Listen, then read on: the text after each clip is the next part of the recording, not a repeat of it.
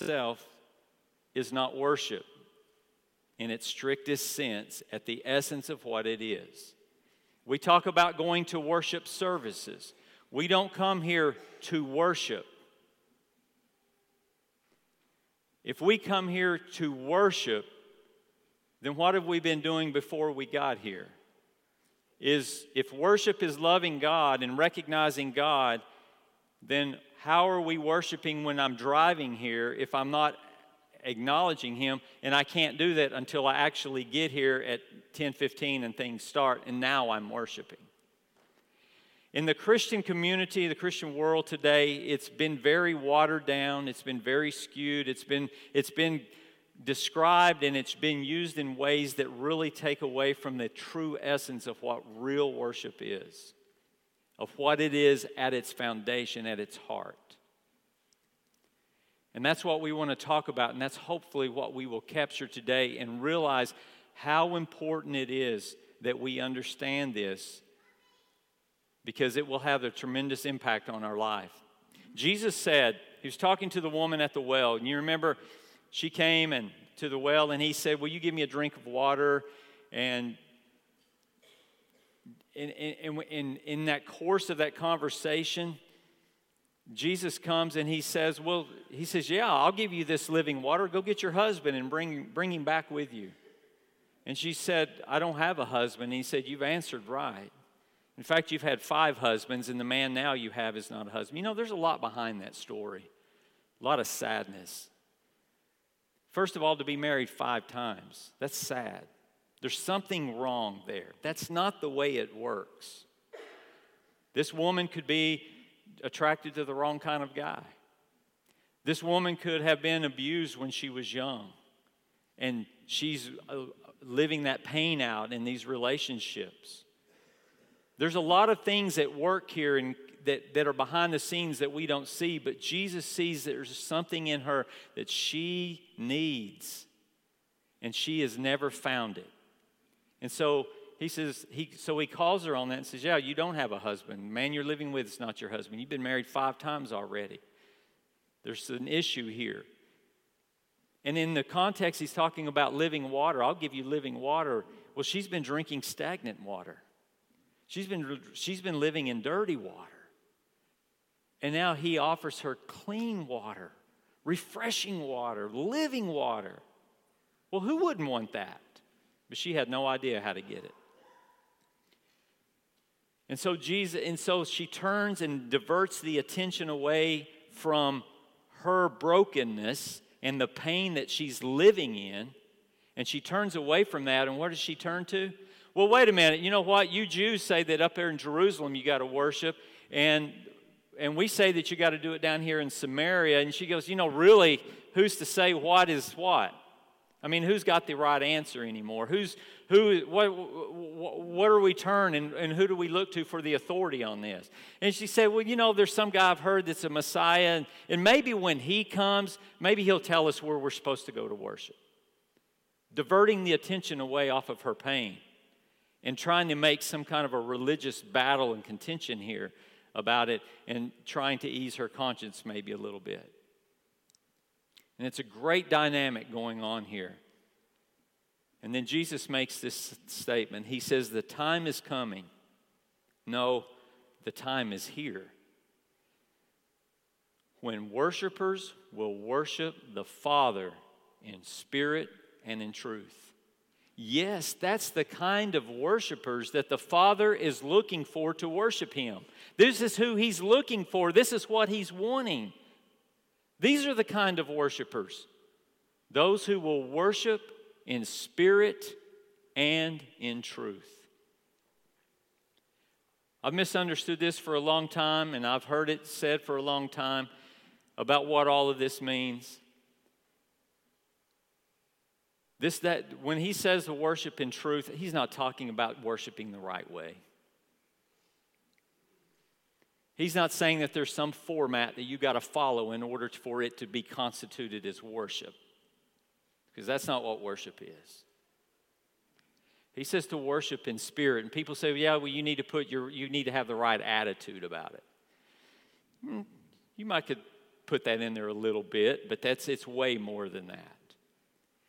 Notice what he says, that the Father is a spirit, and he seeks those to worship him in spirit. What does that mean? Well, God's a spirit, and he created us in his what? In his image, in his likeness. We are spiritual beings. And what he's saying is, I want you to worship to where you are engaged in your spirit with the Spirit of God. To be fully connected and engaged with who he is. And then let his energy and his power filtrate into your life so that you begin to be what God created you to be. Connecting and engaging with his Spirit. And then in truth, this is important. It's the truth of who God is. Let me explain why this is so important. Ever since I was a little kid, my earliest memories of my life have been that I have felt worthless, inferior, and insignificant.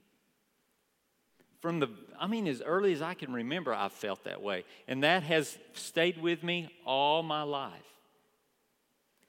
And what that has done is has skewed my view of God. I always looked at God that he didn't accept me as I am. How could I worship him?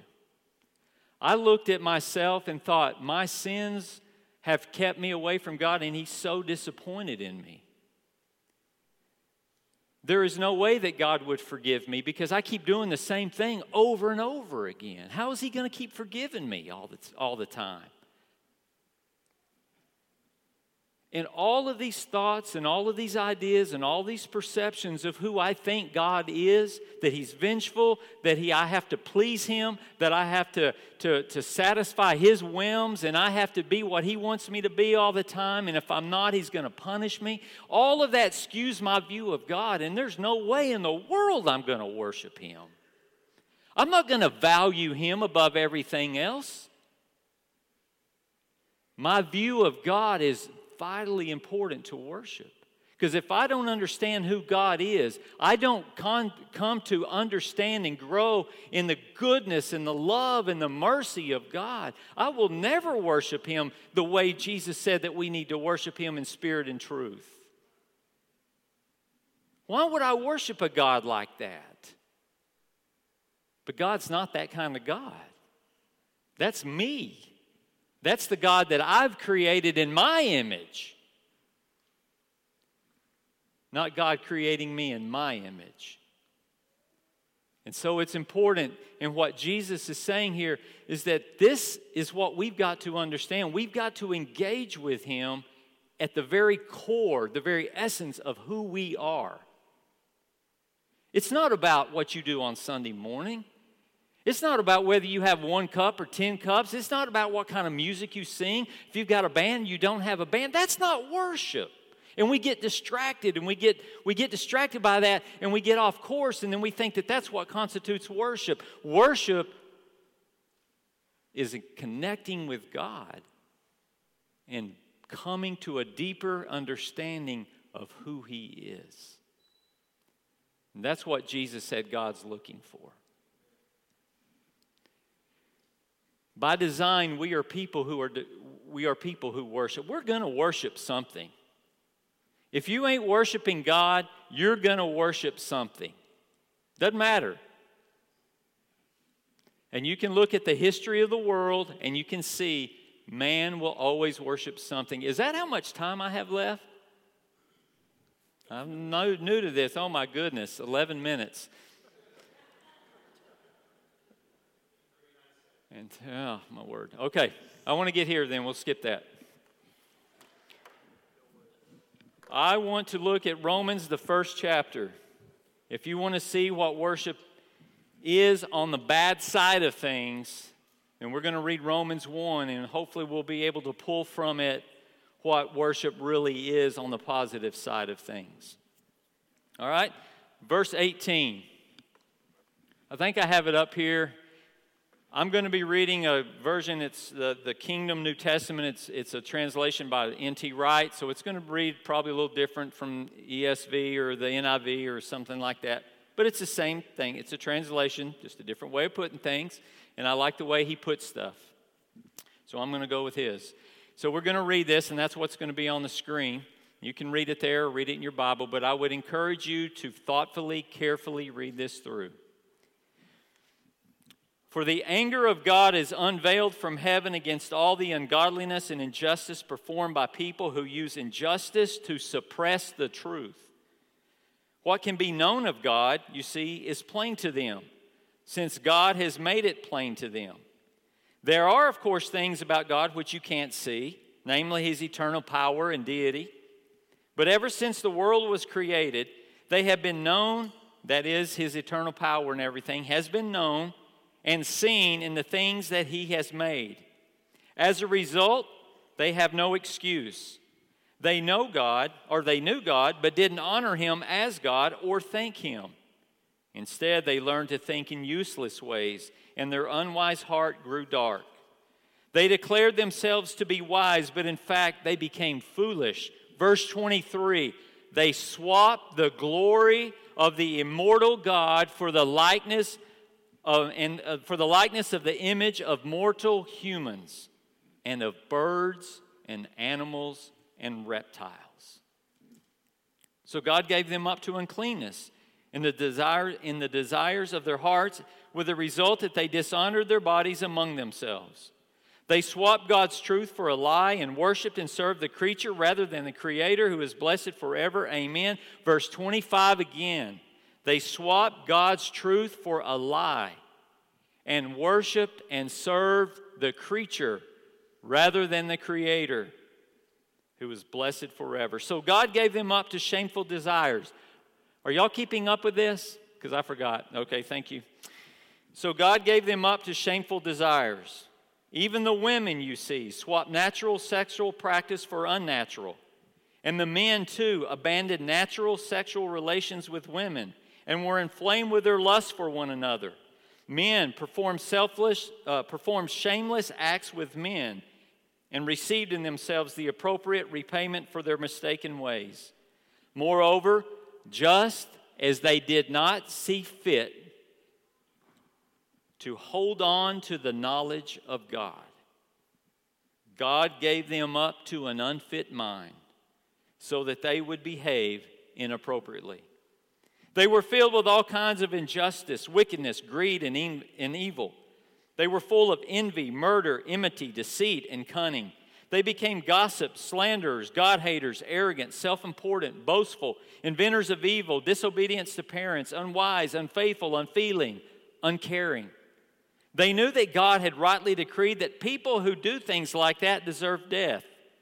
But not only do they do them, they give their approval to people who practice them. Do you see what's wrong with humanity? It is one reason that we are in the state we are in as a human being, and that is because we fail to worship God.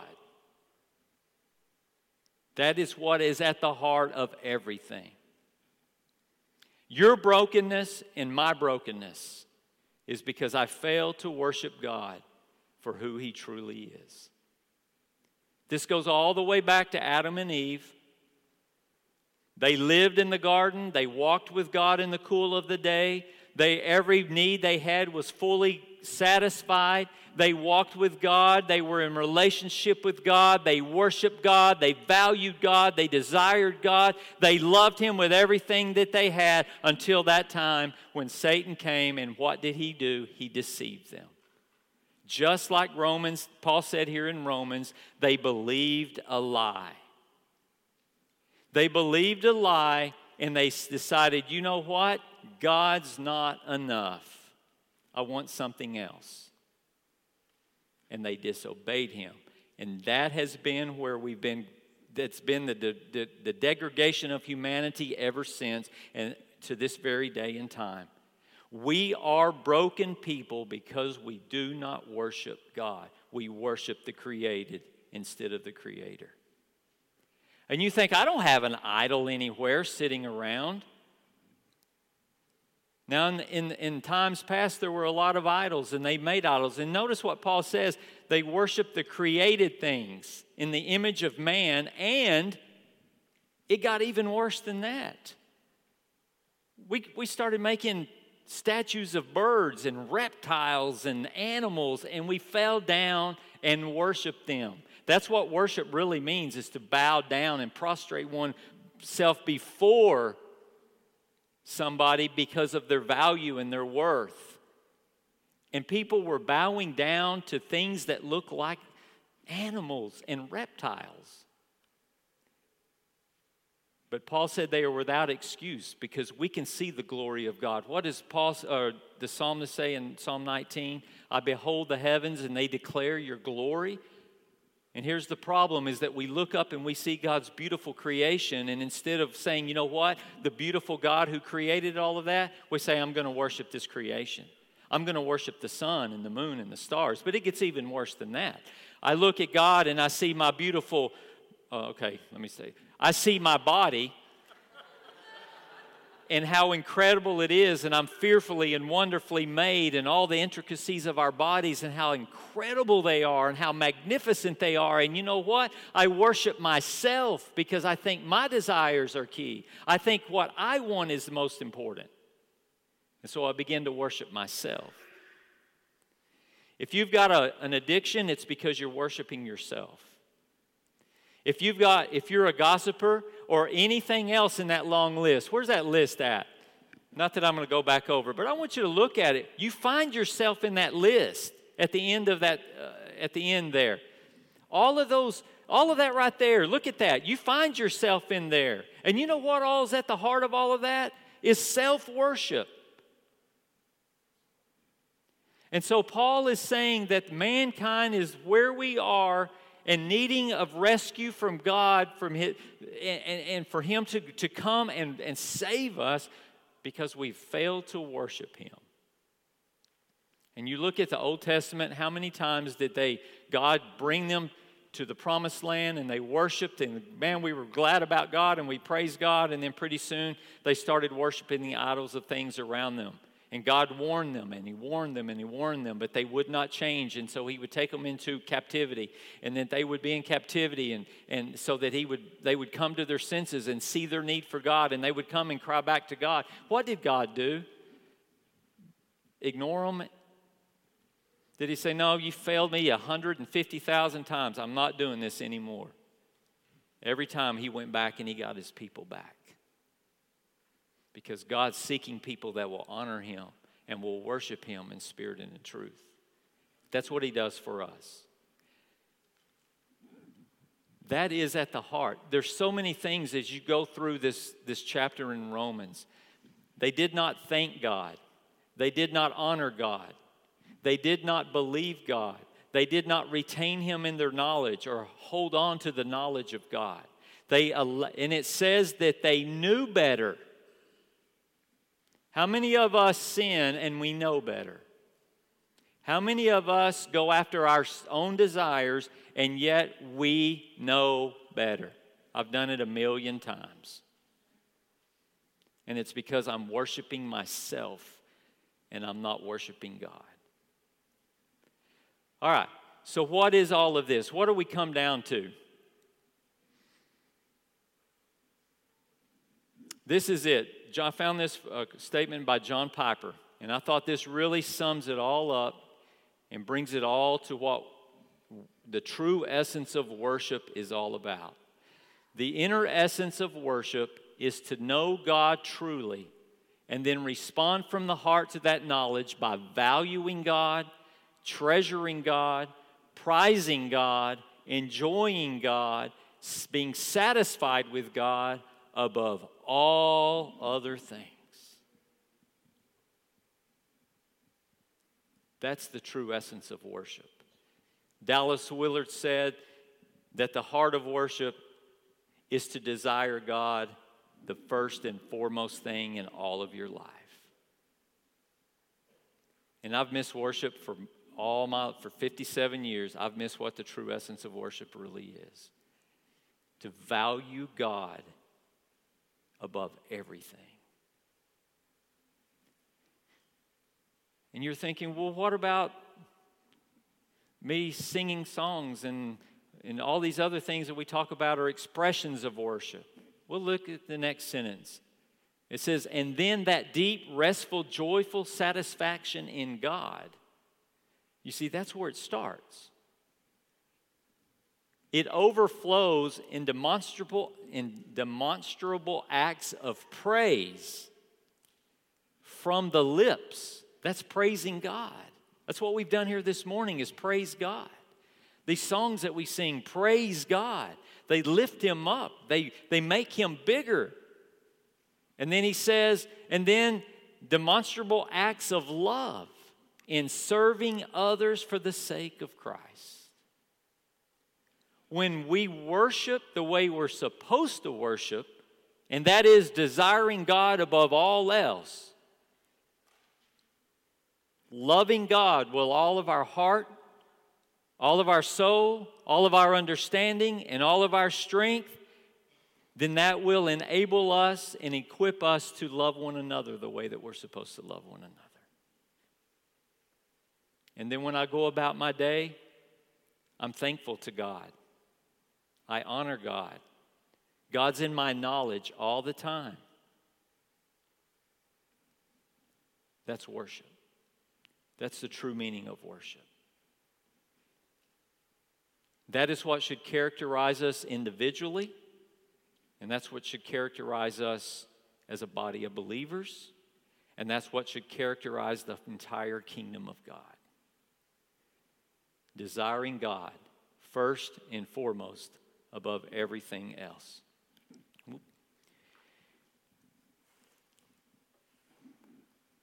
That's all I've got.